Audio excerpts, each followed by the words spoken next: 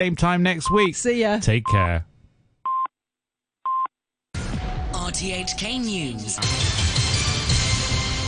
It's 1 o'clock. I'm Barry O'Rourke. The top stories.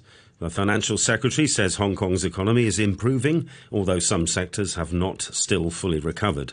The Chief Executive says she's been asked to consider repeating the voucher payout next year. And Washington says it's worried about possible Islamic State attacks during the US withdrawal from Afghanistan. The Financial Secretary has offered an upbeat assessment of the city's economy, saying it's improving with unemployment falling, although some sectors have still not fully recovered. Jimmy Choi has more.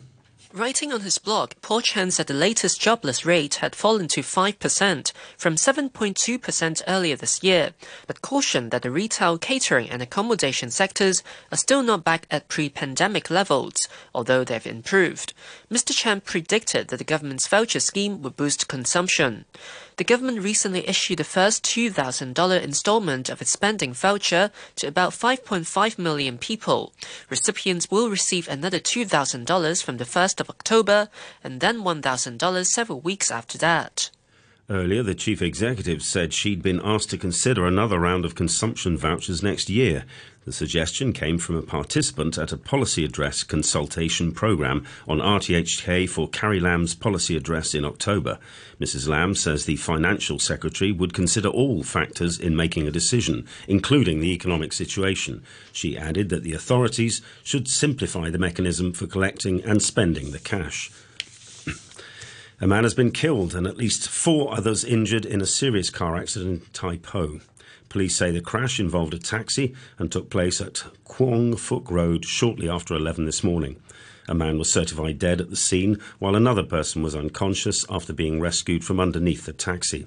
According to pictures published on social media, several ambulances were at the scene and a traffic light was smashed in the accident.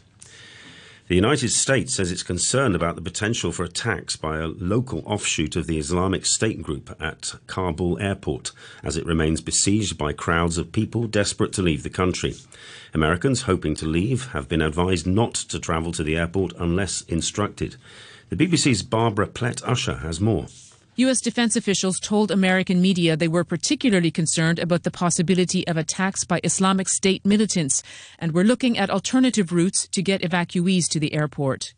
The White House said President Biden had discussed the potential IS threat with his national security team.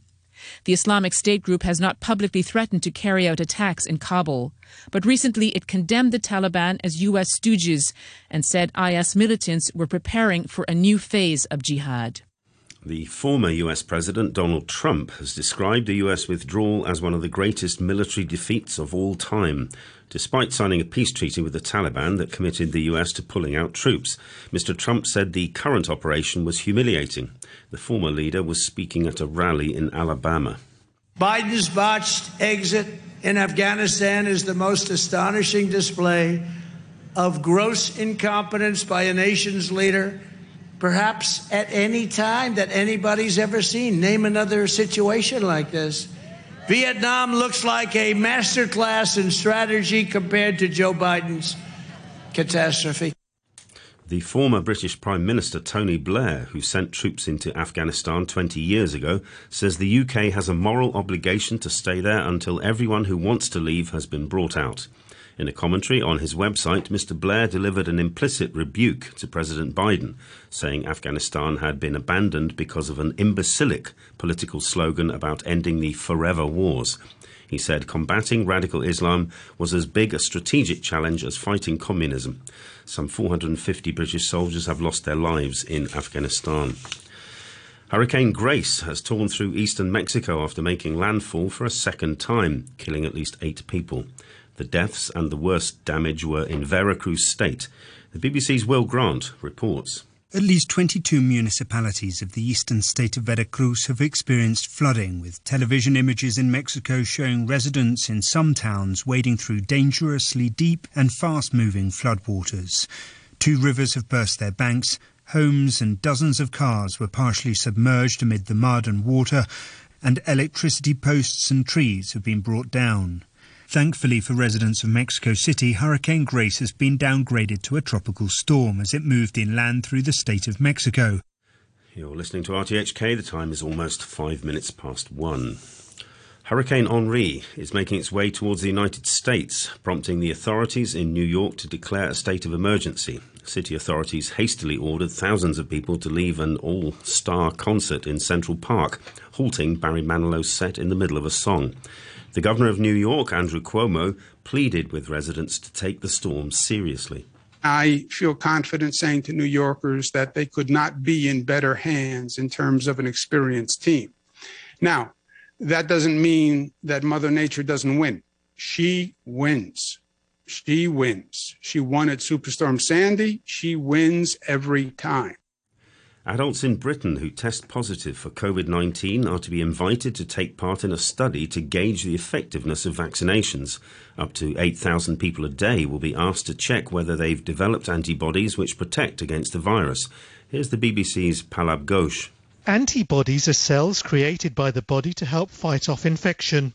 Participants will be asked to test how much they have in their blood just after they've been confirmed as being infected, and again 28 days later. Scientists want to compare how effectively the body's immune system mobilises antibodies in that period. The data collected will help estimate the proportion of those who got COVID-19 despite having a vaccine or previously catching coronavirus. The researchers will also look to see if there are particular groups who are less able to generate antibodies. Sport now, and the president of World Athletics, Sebastian Coe, says rules that bar female athletes with high levels of testosterone from competing in middle-distance running events are here to stay. There have been calls to scrap the controversial regulations, but Lord Coe said they were backed up by 10 years of solid science. The issue that is at stake here and was driven through and helped by the Court of Arbitration was for those athletes with higher levels of testosterone. And in their words, this was a rational resolution to conflicted human rights. Lawyers for the South African athlete Caster Semenya, who was not allowed to defend her 800 metres title at the Tokyo Olympics, have said the rules should be suspended.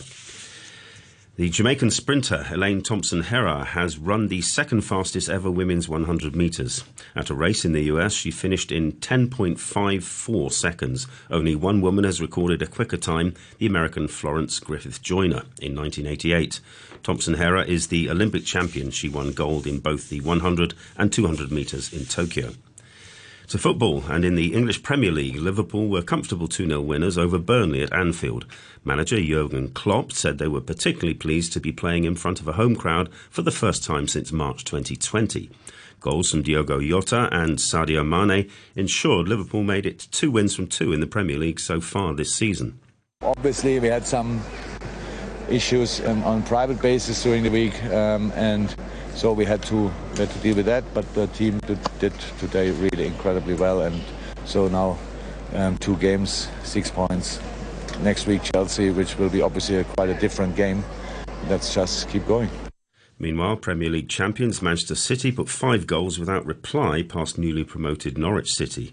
Manchester City had lost to Spurs on the opening weekend of the season, but their £100 million man Jack Grealish scored on his home debut. To golf now, and in the AIG Women's Open at Carnoustie in Scotland. After day 3, the BBC's Ian Carter says it's a crowded leaderboard. 17 players within 4 shots of the lead, players trading places at the top of the leaderboard, especially late in the afternoon when the rain came teeming down on the Carnoustie links. But it was Anna Nordqvist who really set the pace today, a 65 to move to 9 under par. She's been joined on that mark by Nano Kirst Madsen, who was round in 68. So 2 Scandinavians, the Dane Madsen, the Swede Nordqvist, setting the pace at 9 under. It's a congested leaderboard, but Nordqvist with the lowest round of the week so far, no drop shots and 7 birdies. It really was quite brilliant. Bodes well for the European Solheim Cup team, and Madsen pushing very hard for inclusion in that lineup against the United States in the match which takes place in a couple of weeks' time.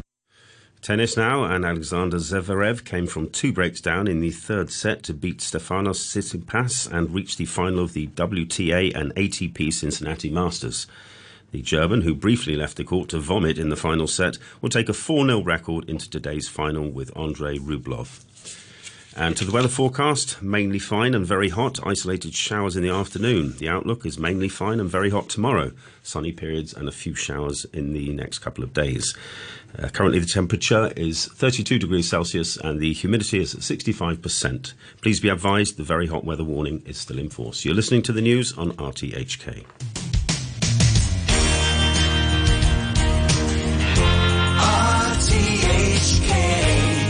Radio 3. Ladies and gentlemen, this is a journey by DJ. A journey which along the way will bring to you new color, new dimension, new value, and a new experience.